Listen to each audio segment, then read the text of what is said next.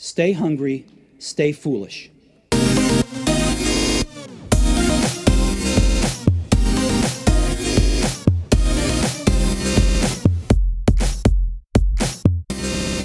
Today's guest offers a unique pathway toward identifying the right career, finding the ideal job, and developing a moral compass, the solid value system that will then anchor us in our professional lives. With a creative and engaging mix of coaching practice, management theories, case studies, and personal storytelling, today's book helps us identify both our moral compass, which relates to integrity, passion, and internal value systems, and radar, which helps us to understand organizational complexity and read workplace dynamics and situations. The compass of success is founded on a series of searching questions that will enable anyone to find their compass and radar to achieve personal success. How can I find out what my real strengths and talents are? Do I love what I do? How can I find a job with a company that truly reflects my values? What are the prices I am willing to pay for a meaningful and rewarding career? How should I define a successful career? In the midst of a volatile and uncertain world, one in which technology, AI, and digital resources are transforming the work environment, the compass and the radar allows us to pause, reflect, and consider who we are, what we stand for, and how to remain free. We welcome the author of The Compass and the Radar, The Art of Building a Rewarding Career While Remaining True to Yourself, Paolo Gallo. Welcome to the show. Thanks so much for inviting me. I really appreciate it. It's great to have you on the show, Paolo. I thought a nice way to start is a quote I took from the founder and chairman of World Economic Forum, Klaus Schwab. And he said, "We are at the beginning of the Fourth Industrial Revolution, a historical era of radical transformation. We need to anchor our being to our values." I thought that was a brilliant way to set us up for the show, because that is one of the true goals of why you wrote this book. Absolutely. I'm honored, of course, that Professor Klaus Schwab wrote the preface of my book. And perhaps I can briefly explain why this title, The Compass and the Radar, because it appears to be a bit of a technological thing, but it's not. To me, the radar is the capacity to understand the big picture, the organizational dynamics, but also, what's happening on the planet and how the different changes will impact your role, your career, and of course, your company. And then the second one is the compass, which is fundamentally goes back to a very simple question. What do you stand for? What are the things that you believe? And to me, as I've been director of human resources in many organizations in different countries, in UK, in US, in Italy, in Switzerland, these two instruments to me appear to be a good symbolic meaning of what you need to have a meaningful career life. We often talk on this show, Paolo, about the power of words and the influence we can have on others, both good and bad. You share a beautiful, relatable story about one sentence that changed your life and was an impetus behind writing this book. Thank you, Aidan, for raising this, because we all had a interesting, important, and relevant conversation, but there are perhaps some of them that really shape the way you think for the rest of your life. And funny enough, the one that I had that shaped the way I think, I'm now 55, occurred literally 50 years ago when I was 5. So it was a long time ago, in 1969, when my father came to pick me up from school the first day of school. And you may think that it's not a particularly big deal, because usually dads and moms go to pick up the kids the first day of school. But it was a big deal for me and my twin sister, because my father at that time was living in Brazil. So he came to pick us up. He took us back home, and we told him all the stories and all the details about the first day. We were so excited. Then my father took my sister first, and then myself, and took me to another room. And they say, Paolo, I really appreciate the fact that you tell me all the story, all the details about the teacher, the schoolmates, and, what you had for lunch or whatever. But, what you really need to do is to think every day you return from school, if you love what you're doing, if you learn something new, and if you helped other people, because the rest doesn't really matter. So to me, my own definition of success relates to these 3 components: loving what I'm doing, the passion. The second one is the learning, continuous learning in all your life. And the third one, helping others. And when I say helping others, implies having an impact on the people and the communities in which you operate, which to me is a real definition of success.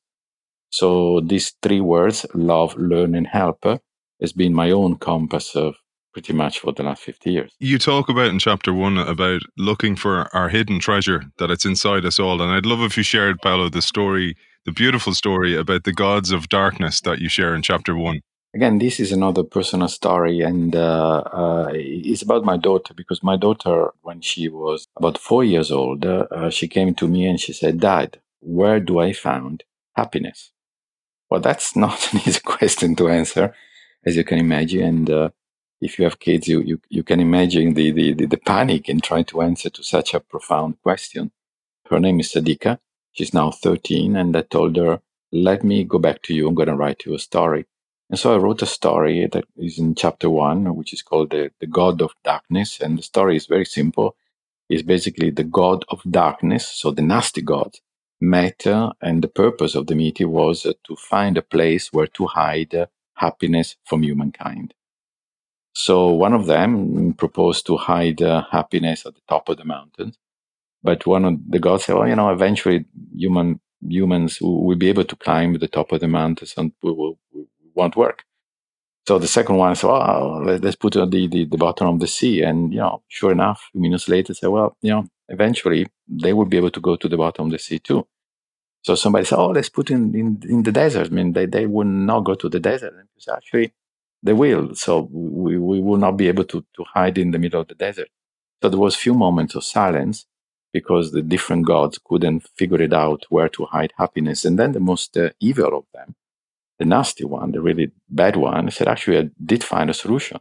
We're going to hide happiness in the people's heart, because they will be so busy in running, climbing, digging, they will not have the time to find happiness in their heart. And I gave this story to my daughter, and since then, she knows that she has to find happiness by looking to her heart. One of the great things about doing the show is I always pick up little gems like that and impart them to my own children. And in the world that we live in today, that's so fast-paced and there's such high expectations on people. And oftentimes we inadvertently pass those expectations on to our children.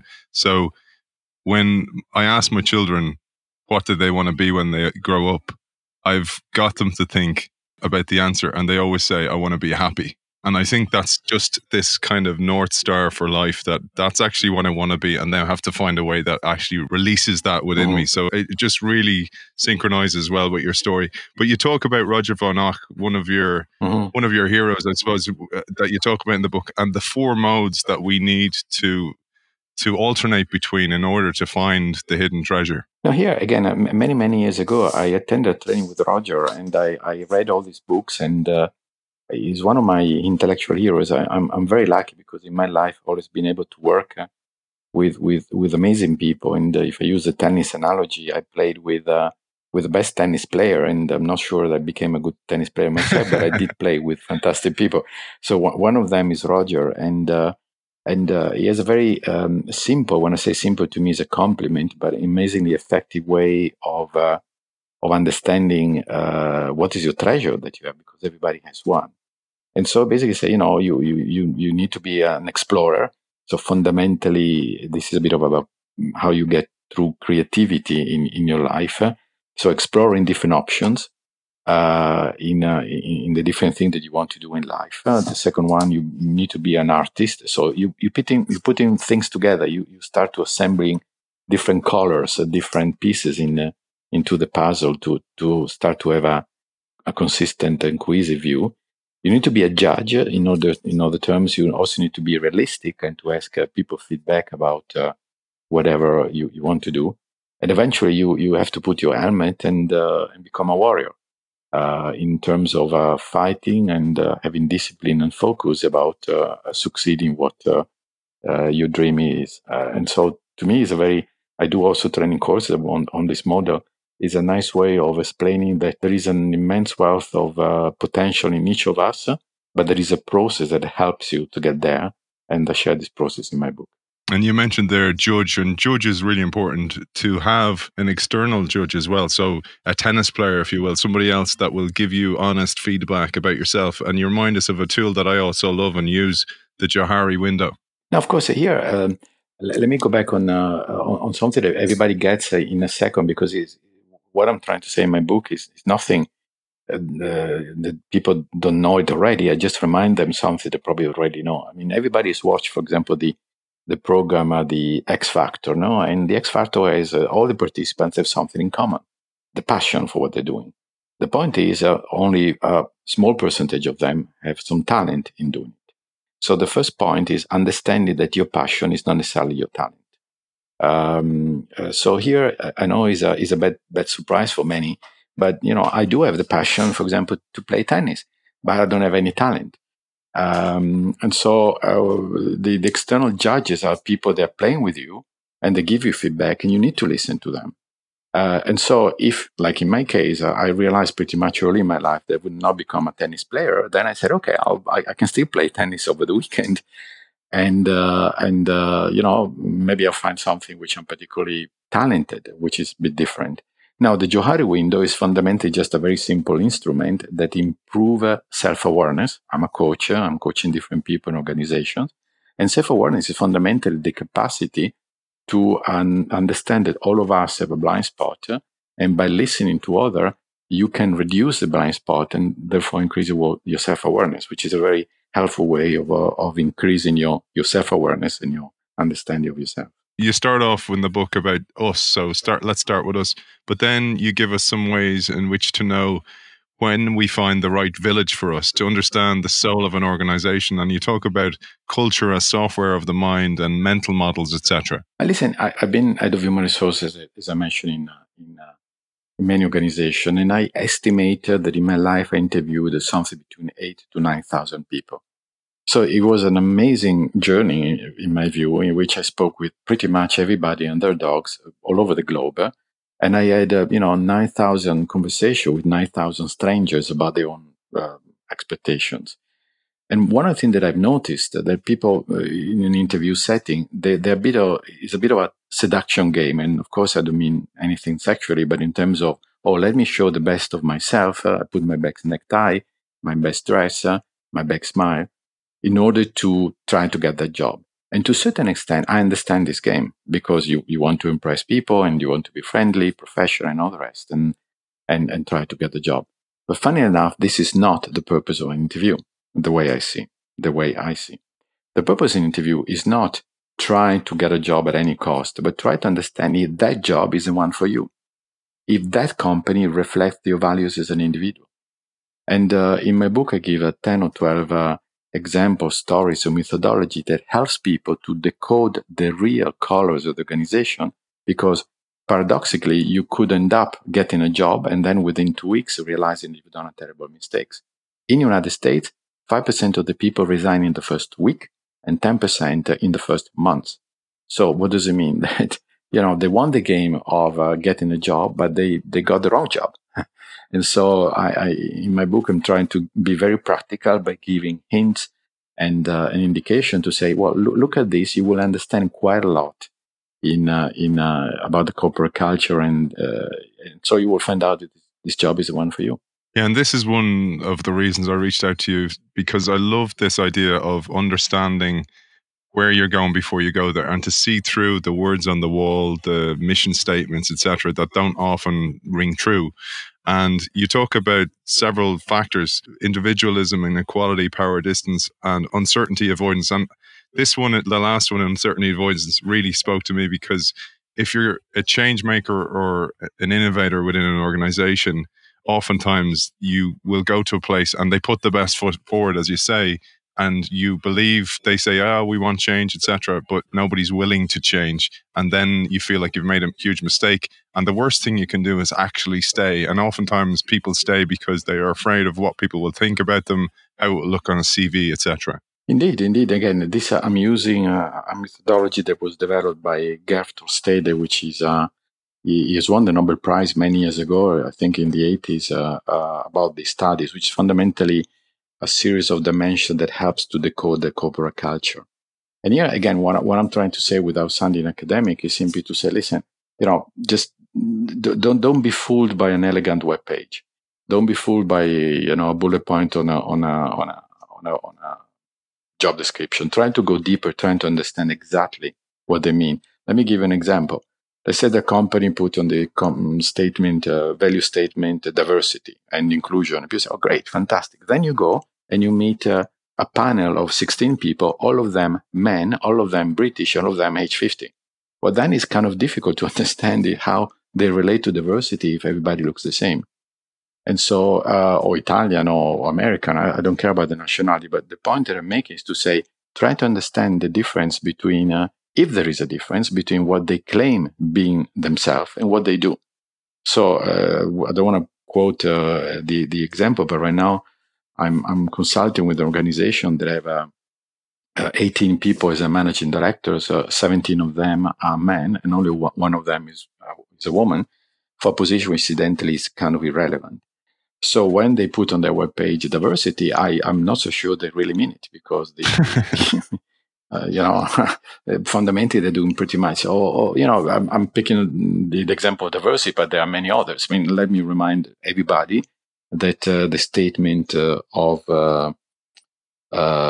some companies that went bankrupted was integrity, and it's easy to talk about integrity, but then when you end up that the company was Lehman Brothers, that they end up bankrupted and fundamentally ruin the financial world and almost taking the planet to the brink of collapse. So, well, they had a statement as a integrity. Well, that was not the case.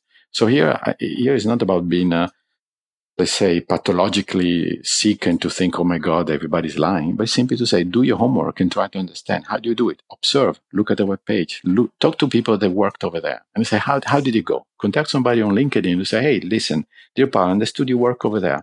I got a job offer. Can you give me your honest feedback? Go on glassdoor.com.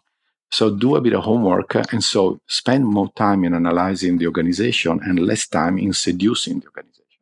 And if you do this, I think you're gonna find out confirmation that this place is for you, in which case fantastic, or maybe having some serious doubts, and then you don't show up. You mentioned some great tips to observe the size of offices, to hang around the lobby of the building, and you coach us how to pose questions, especially in the interview. And as you said, many of us approach an interview as being questioned and to get the job, but it's actually our job, especially in the buoyant job market that we're in today, to actually interview the company. Yeah, in fact, I tell you, now I left the corporate world, so I'm not on the other side of the desk asking questions to candidates. But for about 10 years, I started my interview by asking a very simple question, which is, which question do you have for me? And 90% of the candidates were knocked off immediately, because they were there ready to recite a part, when in reality, I wanted to find out if these people were interested in learning more about the organization. And a lot of people were like, well, I don't have any question, or maybe they ask a very, very, very simple question, or shallow questions.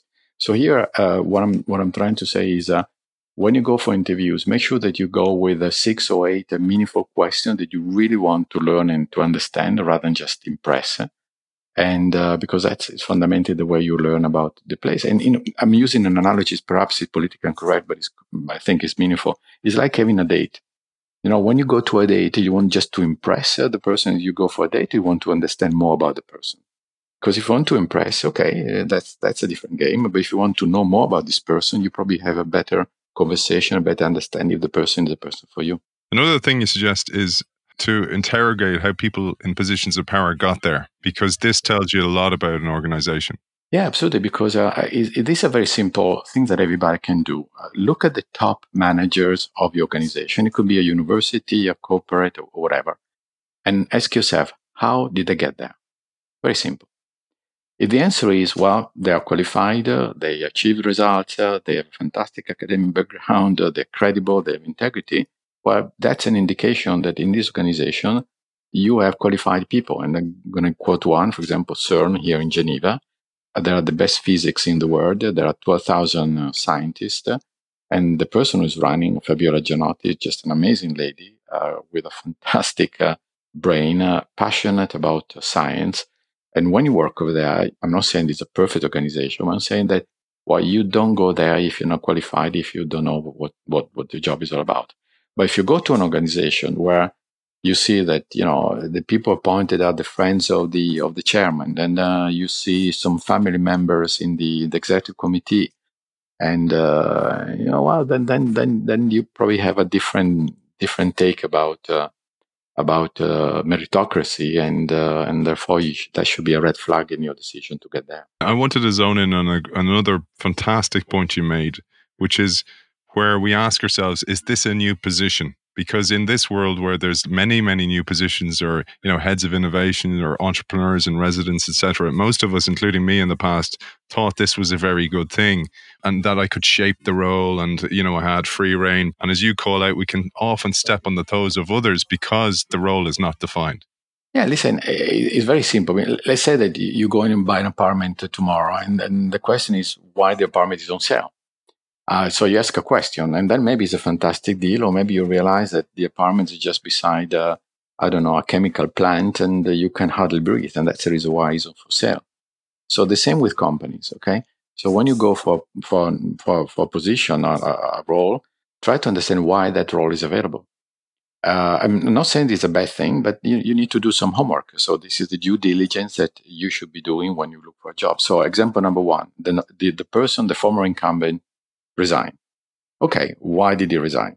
Oh, the former incumbent was promoted to a higher level. Great. Would the former incumbent still, let's say, interfere with a new person? Or is a new position? Great, fantastic. Maybe it's a great opportunity, but what does it mean, a new position?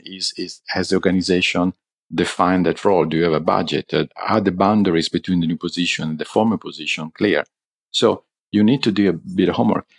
That's an example that, for example, a mistake that I've done in my career. So I've done a lot of mistakes, and I've learned a lot, in which I took a job in an organization.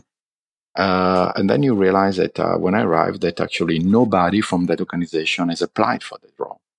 And I was surprised, because on paper it looked a very prestigious role, and then people said, no, freaking way, nobody's going to apply it, because nobody's lasted more than 9 to 12 months in that role. So you fundamentally, the secretary told me, you're already a walking dead person the first day in which I showed up. So that was not a nice way of starting my new job.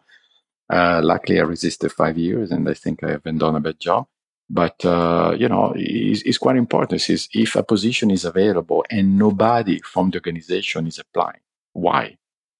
Well, it's like going to a restaurant in which there is, nobody's eating the food prepared by the restaurant. So you probably need to wonder why nobody eats the food that you guys yourself prepare, and why you expect people to eat it. So this is not about being negative. It's about being mindful and do a meaningful, let's say, research and due diligence in order to take a decision that is based on facts and evidence, rather than the game of seduction. And there's another great due diligence we can do, and you'd share how we should look for 5 numbers regarding the organization. You mentioned one of them already, which is diversity. Again, here it's relatively simple. Let me give an example. You have two job offers on the table, both of them same job offer, same money. So there is no difference, same title, same role, same position.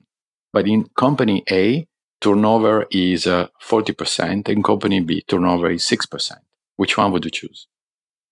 Well, that's pretty obvious that you should go for the 6%, because 40% turnover means that people don't want to stay in that organization. There's something fundamentally wrong in this organization. And let me give it maybe 2 examples.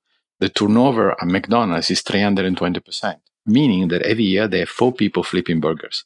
So this organization where people go and they walk away within a few weeks, because nobody really think about a career at McDonald's. They probably think about, stay there for a few months and walk away when I find something better.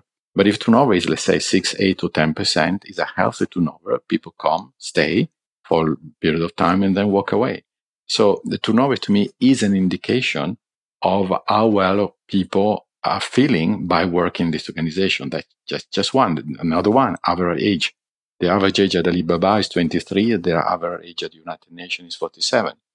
I'm not saying that one of the two is better than the other, but it should give you an indication if you feel particularly comfortable in one place rather than the other. So again, this goes back to what I said in the last few minutes. Do some homework before accepting a role, because eventually you're going to spend 40, 50, 60 hours per week, probably for a good number of years. And it has to be a good decision, because if it's not, you're going to pay a price. Now we've identified the village for us. So we've identified our values meet the values of the company. We are now in the interview role. One of your 8 to 10,000, was it 8 to 10,000 people? Yeah, more or less, yeah. Yeah, one of your 8 to 10,000 people. I thought this was really interesting because we don't understand there's a framework behind the interview techniques. And you mentioned two that I thought we should mention, which is the behavioral evaluation and then stress test techniques. These are very two basic, let's say, methodology used by people that met you. But the people that are unqualified, they don't know the job. They just go through the motion and say, oh, what have you done 10 years ago, 5 years ago? What do you want to do next? Blah, blah, blah. So if you have that kind of interview, it means that the recruiter is not particularly qualified or is not taking any time to read your CV. But there are fundamentally two methodologies. One is called the behavioral one. The second one is the stress one. So the behavioral one is fundamentally they put you in front of real cases and to understand not so much the technical answer, but the behavior that you display in that specific occasion.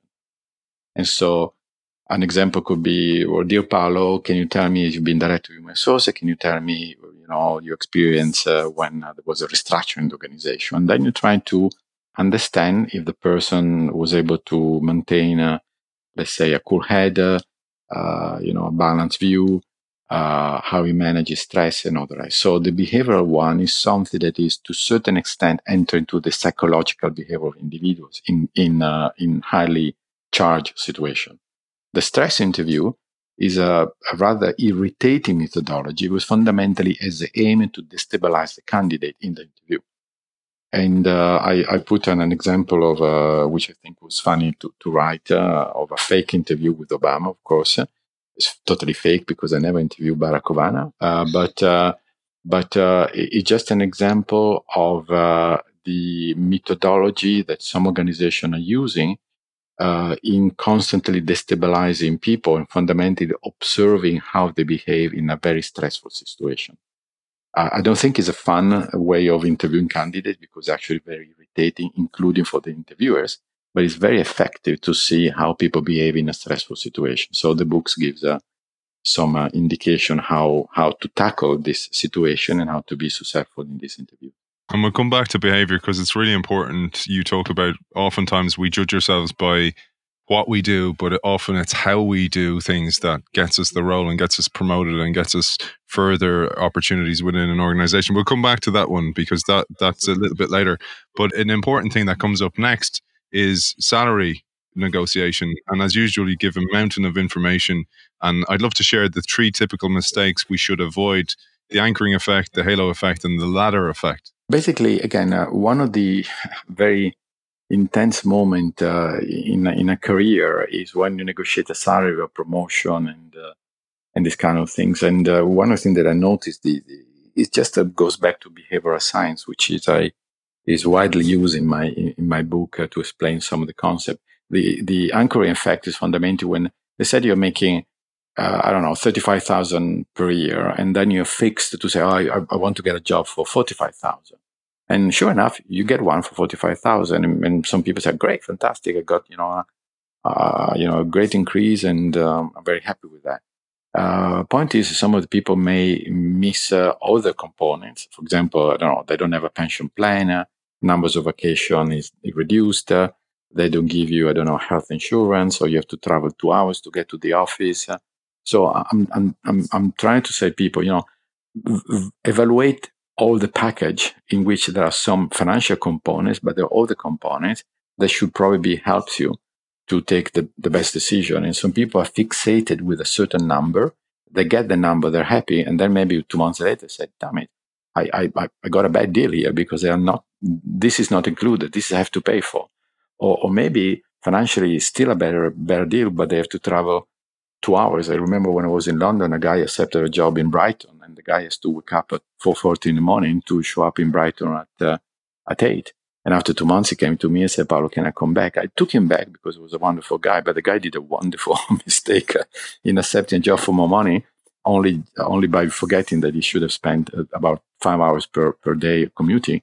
And within 2 months, the guy was fundamentally exhausted. And Paolo, I loved your suggestion when you get asked, everybody gets asked this one, what's your salary expectation? This is another tricky question that organizations ask. And my advice is don't answer, because that should be the one telling you what they're supposed to offer. And so I invite people to be, again, not completely silent, but to say, listen, I'm sure you've done some survey analysis in the market, and you know how much the job is valued. So can you tell me more? So push back and try to get the answer from these people. At the same time, I'm inviting people. I know it sounds a bit arrogant, but I mean it sincerely. To draw a line below which you're not prepared to go. Because when this is the case, then people try to buy you cheap, and that's usually not nice to start work feeling that you've been cheated on the salary. So be clear, wait for them, and the book gives some indication how to negotiate and how to conduct this conversation, which is usually the last one before you enter into. You mentioned there your ex-colleague and the Brighton story. You rightly mentioned loyalty and trust are really important, and tenure within the company. But I thought here about the shift that we're seeing in the labour market to shorter tenures in businesses. Because, for example, I left a role after 8 months, and I was concerned how it looked on my CV. And after a while, I was kind of going, I actually don't care, because it was a really bad fit for me. But what's your take on that? Somebody who's moved into a job, and you do tell us in the book, there's a 50% turnover in the first 6 months in a lot of roles, and it's kind of hidden or swept under the carpet. Now here again, a lot of people, and in a way with some good reasons, they feel the rule of thumb is to say, listen, you should stay in a job 3 years, more than 3, less than 5. And to a certain extent, there are some truth attached to this, let's say, time-bound kind of assessment. But it's not the only one. The real one is to say, my professor at university told me, whatever job you take, fast forward 3 years, look back and try to realize what have you learned? Have you increased your value? One of the things that I said in my book, which is some people may be surprised, but I say, don't try to increase your salary, try to increase your value. These are two different things. Okay, let me give you 2 examples. Example number 1, a person that is making 200, promoted to a job to 400, but his qualification remains the same, his knowledge remains the same, and the job market said that the market is, let's say, 300. So the person is paid 25% more, because now making 400, but it's double his salary. Person number 2, making 200, not a promotion, but he got a fantastic stretch assignment, he's learning a new language, and he's learning about a new product. 2 years later, which one worth more on the market? The guy's making 400 or the guy's making 200? The guy's making 200, of course, okay? So what does it mean? That this guy will be probably able to get another job for much more, while the second person is stuck because he's making much more than what the market pays, and he is not qualified to do that job. So person number 2 has a lifespan of about 2 to 3 years max. Number 1. Person number 2 probably can jump ship and get a better deal in another place. So I always tell people, specific at the beginning of the career, maximize your value, your knowledge, your flexibility, your learning agility, your competencies, your languages, your experience, your projects, your client exposure, your product exposure, your technology understanding, and all the rest, because that will increase your value. The money should come, and if it doesn't, you can probably walk away and get a better deal elsewhere. At this stage, we've followed your advice, we've read your book, we've got the role, we're in the company. Now we need to meet the locals, Paolo, as you say. And as you say, when you enter a jungle, you need to understand which are the dangerous animals in the organization and which ones we should avoid. And you tell us about the great story of Captain Tasman. Now here, it's actually a true story that happened many years ago. Fundamentally, is the first ship that ever landed in New Zealand. They arrived in this northern part of New Zealand, and with expectation to become friends with the locals. And sure enough, they arrived close to the shore, and they start exchanging glances and some words. I mean, some sounds, and then eventually the locals they were not so happy to see these people over there, and they assaulted the ship. They killed some of the people, and the captain has to sail away very fast. And for about 75 years, nobody has ever returned to New Zealand until the next one. So this is just a small story that I say, which is don't make assumption about the locals. Try to understand who they are. And when I say the locals, I mean people that are currently working in this organization. You need to gain their trust. They're not bad people. I'm not saying that people who work in organization are bad people. I say you need to gain their trust. For example, now I'm coaching a guy in an organization. He's very young. He's in the mid 30s, and he has 7 direct reports, all of them above 50, and all of them have been in the organization more than 15 years. So this guy is probably is having some challenges in gaining trust from locals. They probably believe they are more qualified than he is, and so he's not having a walk in the park right now. So understanding the locals, understand the culture, trying to gain their trust, try to enter with humility. I put at the beginning of this chapter a very simple quote, which I think is very important to say. First, seek to understand, and then to be understood. So fundamentally, at the beginning, try to ask questions, be humble, remember people's name, and then little by little you can gain trust. It's important to gain the trust of the locals when you enter into a village. This is important, that one you mentioned about the humility, because oftentimes when you enter a company, you want to make an impact. I often think of it like it's in sport where you come off the bench or you get your first opportunity and you like want to make an impact on the game. And people, there's this kind of fine line between making an impact and overly making an impact where people turn against you. And you mentioned one of your own stories where you went in and you were a little bit critical of the organization you joined. As I mentioned, I've done a lot of mistakes, and the mistakes are a great opportunity of learning, as we know. But when you do them, they're painful. And one of the mistakes I've done was at the beginning of my career, in which, I can tell you, it was at the World Bank, in which my manager, we started in a beautiful, positive way, of course. And then he said, listen, well, I remember the number of people were about 50 people in the team. I was, one of the people reporting to him with a small team. And he said, listen, I don't think these people are too efficient. So can you do an analysis and you tell me, what are your thoughts and all that. So I did do this analysis. I sent the paper to him. He never responded. So I went back to him, said, can we talk? And then he said, I don't have time. So eventually we end up in a team meeting with all the 50 people there. And he said, Paolo, sorry, can you share the result of your analysis with the team? I said, perhaps, I can, maybe we can talk one-to-one. He said, no, just share. We are very transparent. And I told him what I learned, which was true technically. And then you realize why I got into trouble. But I said, listen, what I'm hearing from them, that they're spending 40% of the time meeting with you and writing paper to you. And therefore, there are very little time to do work. So you should try to ask less and to help more. That was fundamentally my sentence to death. Because fundamentally, I said in front of 50 people, the problem is you. Yeah. Which is technically I was correct, but politically it was a suicide. So here I was 27, 28 or something. So I gave myself permission to do the mistakes when you're below 30. But this is an example of things that you should not be doing. That doesn't mean hiding the truth, but it means finding a modality and a methodology and a timing that is appropriate for the organization. So understandably, the guy got mad and he pushed me out.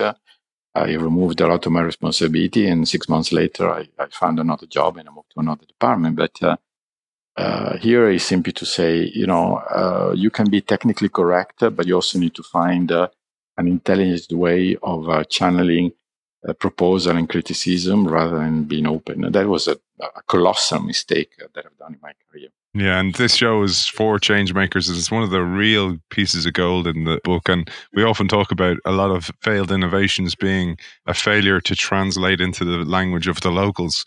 And you talk here about, it's basically about political intelligence. I was telling you off air, I worked in a public organization, and one of the confidants I had there is like, Aidan, you need to learn to speak politique, right? And what he was talking about is what you're talking about here, is to understand the animals in the jungle. And I loved a quote here about from one of your mentors about how in every organization there are people who work for the organization and people who work for themselves. And I'd love to share the matrix you came up with, Paolo, which is pure gold and very entertaining. Let's share the animals of the jungle, maybe starting with the incompetent.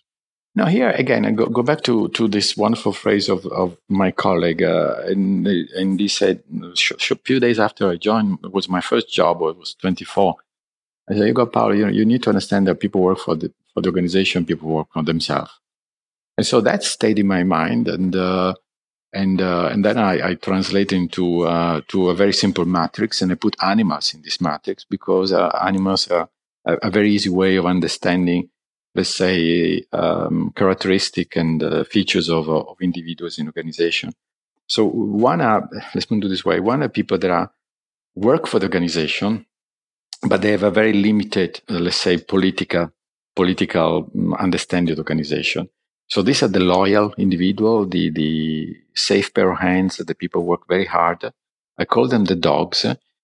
Dogs is not not at all in a derogatory or negative way, but fundamentally people that are very loyal, they obey, they are to a certain extent naive in the understanding of the politics, and usually they are the first one to be sacrificed when there is a corporate crisis. And I received many mails from people who say, "Oh my God, I've been a dog for all my life in my organization." Okay. Then on the opposite side, you have people that are very astute, so they know the organization, they know the politics, they know the game, and they work for themselves. And these are the dangerous people that, to a certain extent, you should avoid. Dangerous people put snakes as an animal because I don't remember meeting anybody who likes snakes. And these are people that are very, let's say, focused in their own agenda. They focus on their own career, and they don't have any problem in blaming people, and they can play the game incredibly well, but at the expense of others. And then a subcategory of snakes are the psychopaths. And the psychopaths are the most dangerous category of people that you could find in organizations. Incidentally, just for people to know, there are around 1%, 1.5% of people on the planet that are psychopaths. And usually people at the top organization, there is a nice percentage of people, around 10% of them that are psychopaths. So the psychopaths are people that have, let's say, no remorse. They treat people like objects, and they don't care about what people feel. And when you have the misfortune to work with some of them, usually it's pretty miserable. And this book trying to give some indication about what to avoid.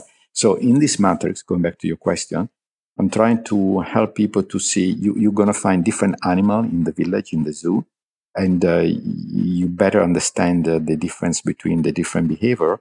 And so you can relate or correlate to them differently based on their characteristics. And can we share the foxes, peacocks, and snakes here? Because this really spoke to me. I worked for a narcissistic peacock. And as you say, you often find yourself putting on an act just to survive. And I just couldn't do it. I felt so inauthentic. I felt so at odds with my true values. This is why it's so important for those people who are in that situation that you will get sick. It will affect your mental health. It'll affect your family and ultimately affect your life. So have the bravery. And the book is so good at giving you the compass and the radar in order to make the right choice for your own life. I'm 55, as I mentioned, and I had 17 bosses in my life. 2 of them were psychopaths. And this, when I work with them, that coincided with the most miserable period of my professional life. It was awful. I give an example that is true. That also give a sense of what does it mean. Many years ago, I was head of human resource organization, and I found out that a staff member committed suicide. Not at the office, at home, but it was absolutely awful. Probably the most devastating day of my professional life. So I went to the office of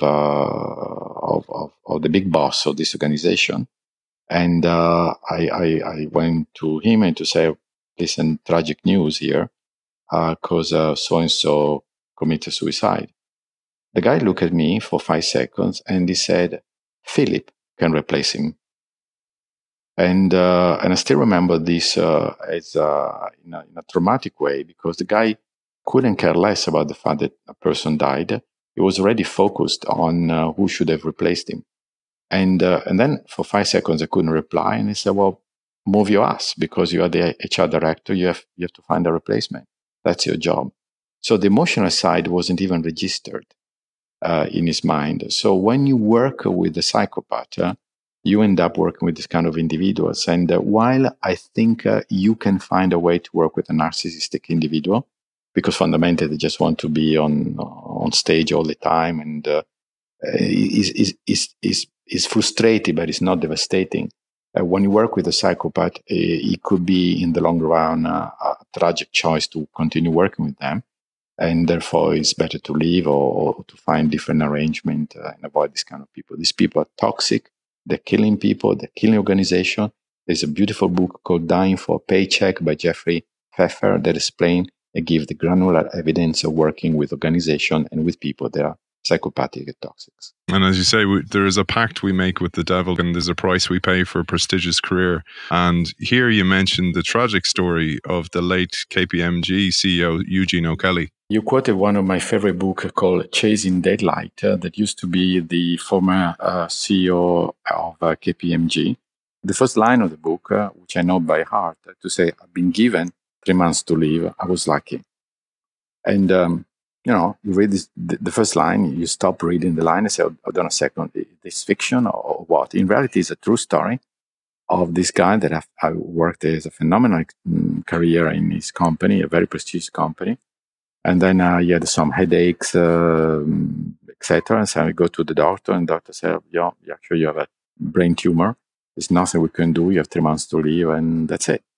So he started writing the book the day in which he learned that he has 3 months to live, and sure enough, he dies after 93 days.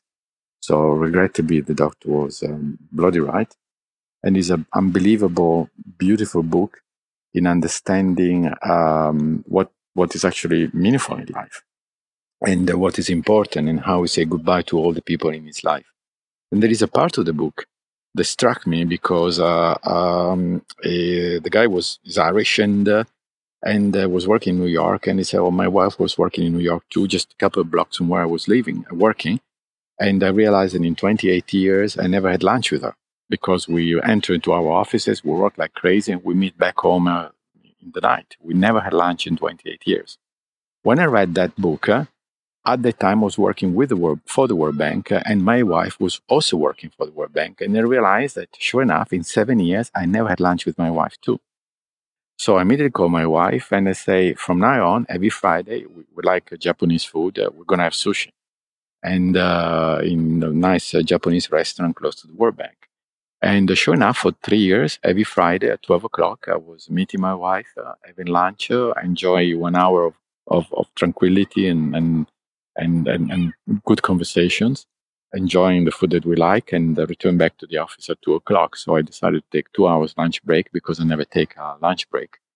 And that was, to me, a wonderful gift that I received from this book, to realize that you need to have lunch and time with the people you love, and because that's what really matters. So there's a huge cost on our relationships, and you bring our attention to that to open our eyes. And there's another part here, because you mentioned top CEOs, etc., many of whom you've coached and worked with, but it can be very, very lonely at the top, and oftentimes they don't know who to trust or who to talk to.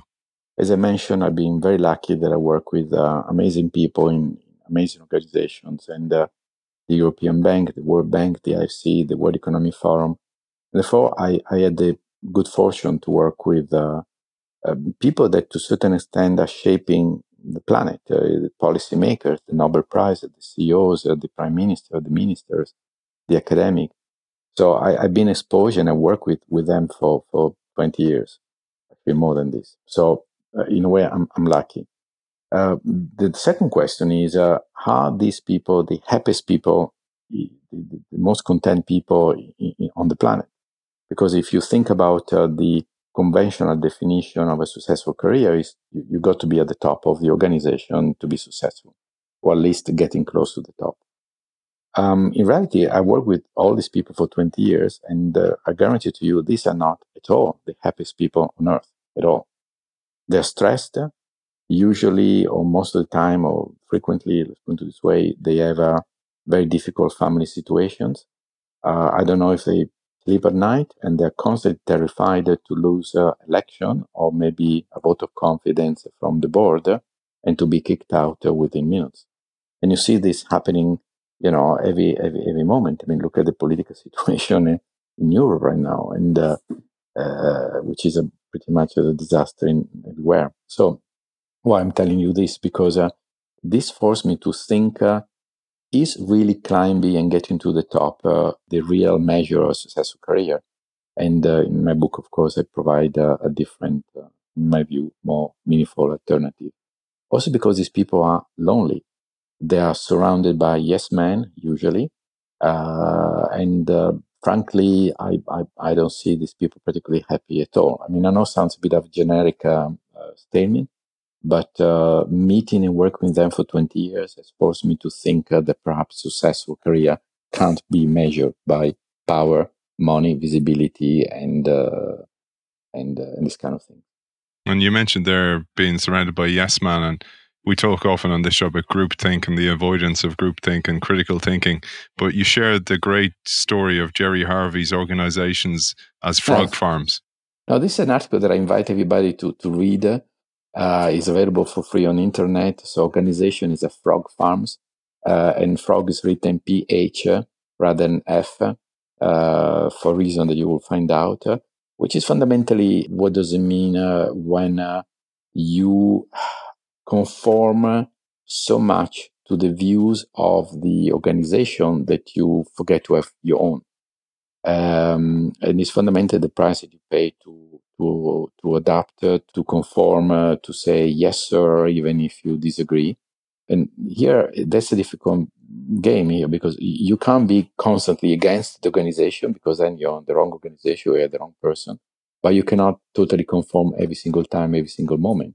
And there are studies that have been done over the years by, Phil Zimbardo and all the rest, the Stanford prison experiment, the Milgram experiment, that explain the danger of conforming when you give up your own values. So I'm cautioned people to say, be careful and don't pay a price that is too high for your integrity to adapt to organization. You warn us here about blind obedience and what we're willing to do to stay in the role versus actually saying, that's at total odds with my own values. And it's so validating when you stand up for yourself. And I've read about this, when you actually stand up for yourself and you stand up for a bully. If you don't, you never really forgive yourself. You'll always look back and go, I should have done that. I should have done that. And, I hope maybe if somebody hopefully doesn't end up in a situation where they have to, but if they do, they stand up for themselves, even if it means leaving the company. But here you tell us about a great story, which is mind-blowing, of your own experience where you had to just actually go, this is at total odds with my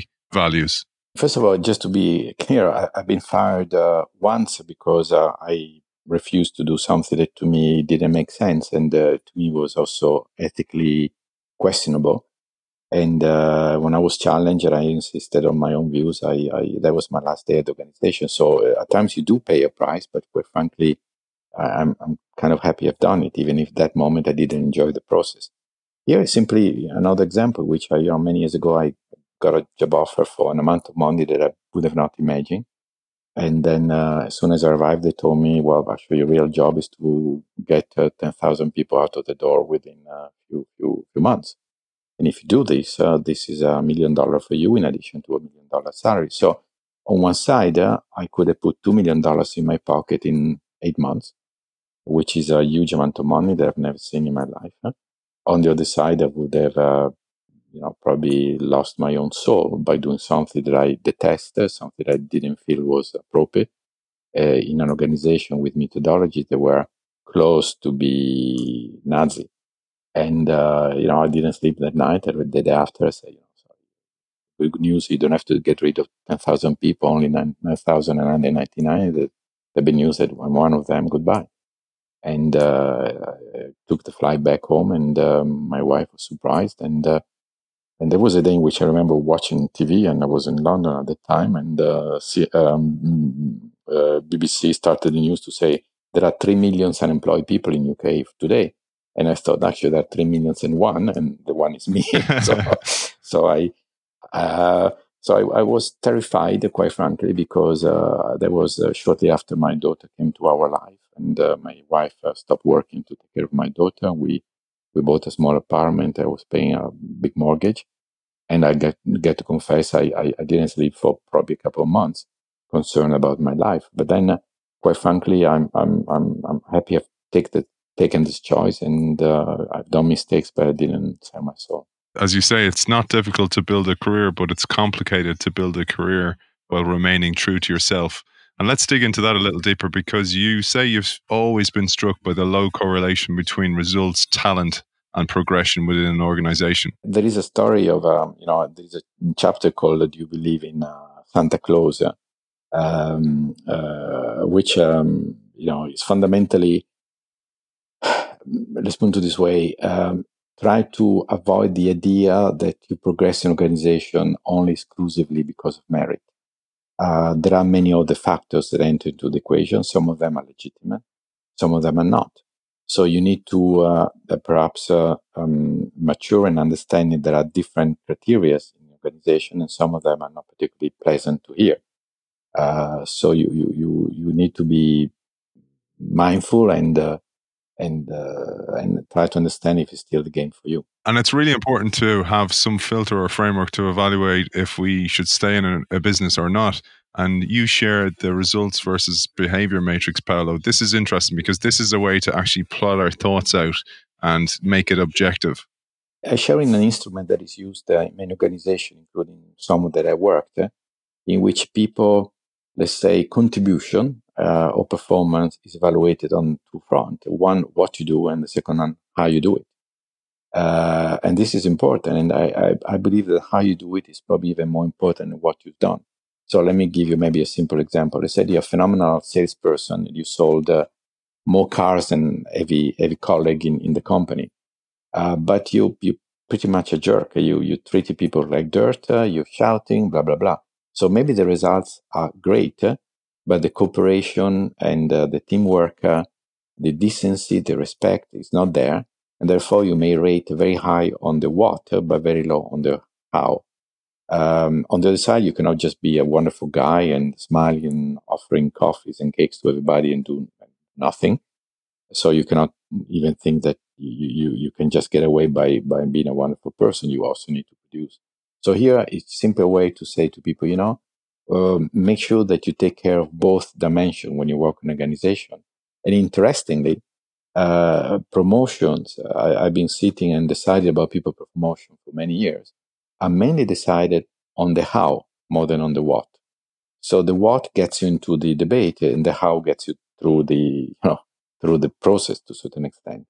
Meaning, have you established good relation with the colleagues? Do people trust you? Do you have integrity? Have you behaved impeccably?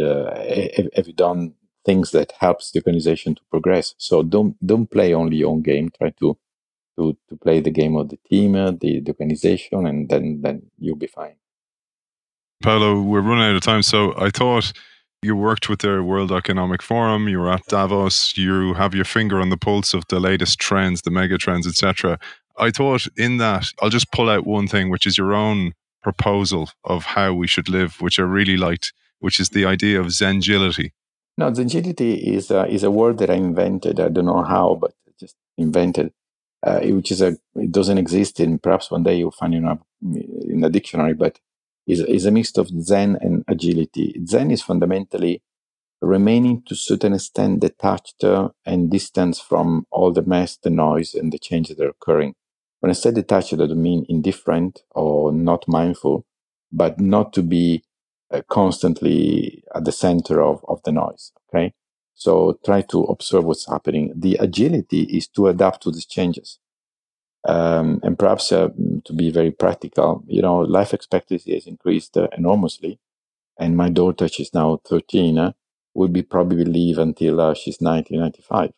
So what does it mean in your career? It means that when she will be finishing her university, probably she will be in the mid-20s, she will have possibly 55 to 65 years of work in front of her. So one of the things that I keep on saying, in order to win with the machine learning, you have to become a learning machine yourself. You need to become a learning machine, meaning you constantly need to learn to adapt, to increase your value, to increase, what you bring to the table, the value that you give to your clients, to your colleagues, to your organization, to the community, in order to become and to remain relevant. Because if you don't, eventually something will happen and you're going to be excluded from this game, this competition and productive life.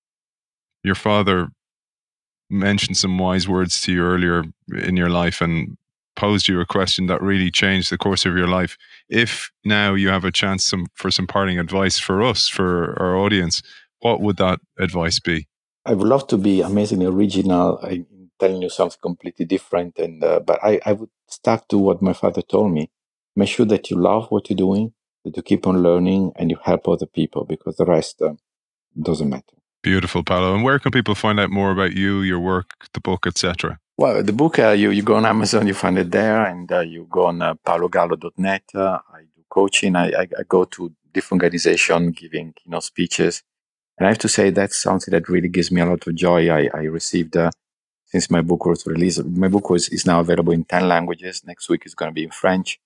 So I had 1,000 of people have contacted me. This is an amazing journey for me of learning experiences. And what gives me joy is to see that my book and the job that I'm doing and the work that I'm doing as a speaker, as a coach, as a teacher, has given perhaps some insights for people to manage their own career with a strong compass and a strong radar.